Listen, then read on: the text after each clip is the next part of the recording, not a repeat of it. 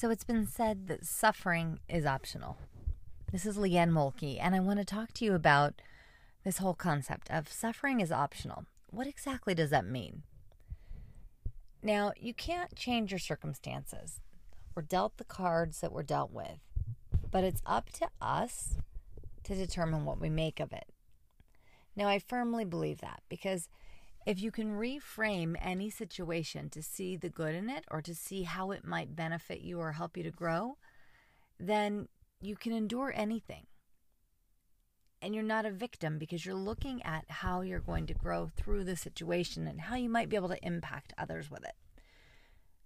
Viktor Frankl, in A Man's Search for Meaning, talks about his experience in Nazi concentration camps in Auschwitz and other places. And he talks about that the salvation of man is through love and in love. That this love was the greatest meaning of life. So even in a concentration camp, he was able to access this feeling of love. And he talked about that you can't change a situation, but that you can be challenged to change yourself. So even if things seem dire, even if you're not happy with the way things are going, then you can change yourself. Recently, I had the experience of connecting with a friend, and they're going through a really hard time, but they're talking about all that's wrong with their life. And from the outside, their life is very blessed. Their life is full of abundance. It's full of security. It's full of great things. Certainly, there are some things that individual might wish were present, but there's a lot good. It's not as if they're on death row without a dime to their name. They've got children. They've got a beautiful home. They've got financial resources, but they're convinced that they're tortured. And so they live in that mental prison. Now, I know sometimes it's easier to say, oh, just shift your drishti, shift your vision and move on. But I think that if Viktor Frankl can do it in Nazi concentration camp, none of us have any excuse. So Viktor Frankl also says a couple other quotes that I love. And one of them is, between stimulus and response, there's a space. In that space is our power to choose our response. In our response lies our growth and our freedom.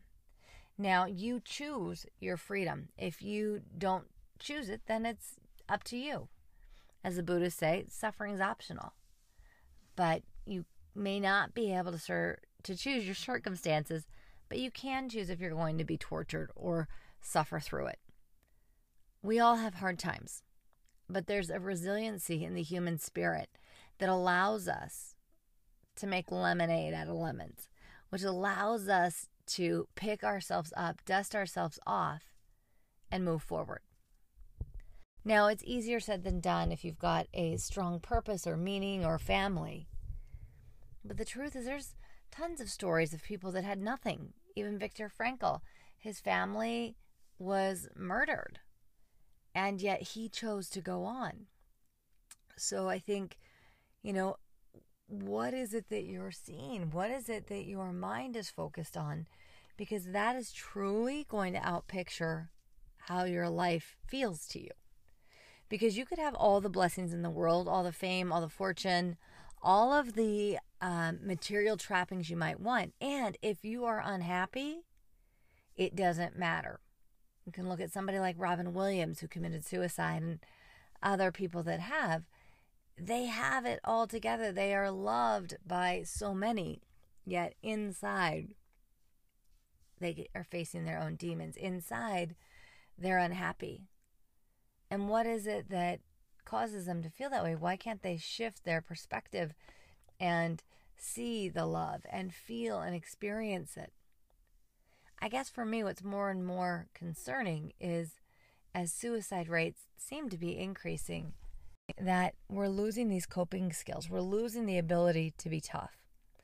That mental toughness that allows us to move forward, even if it's hard, because it gets hard.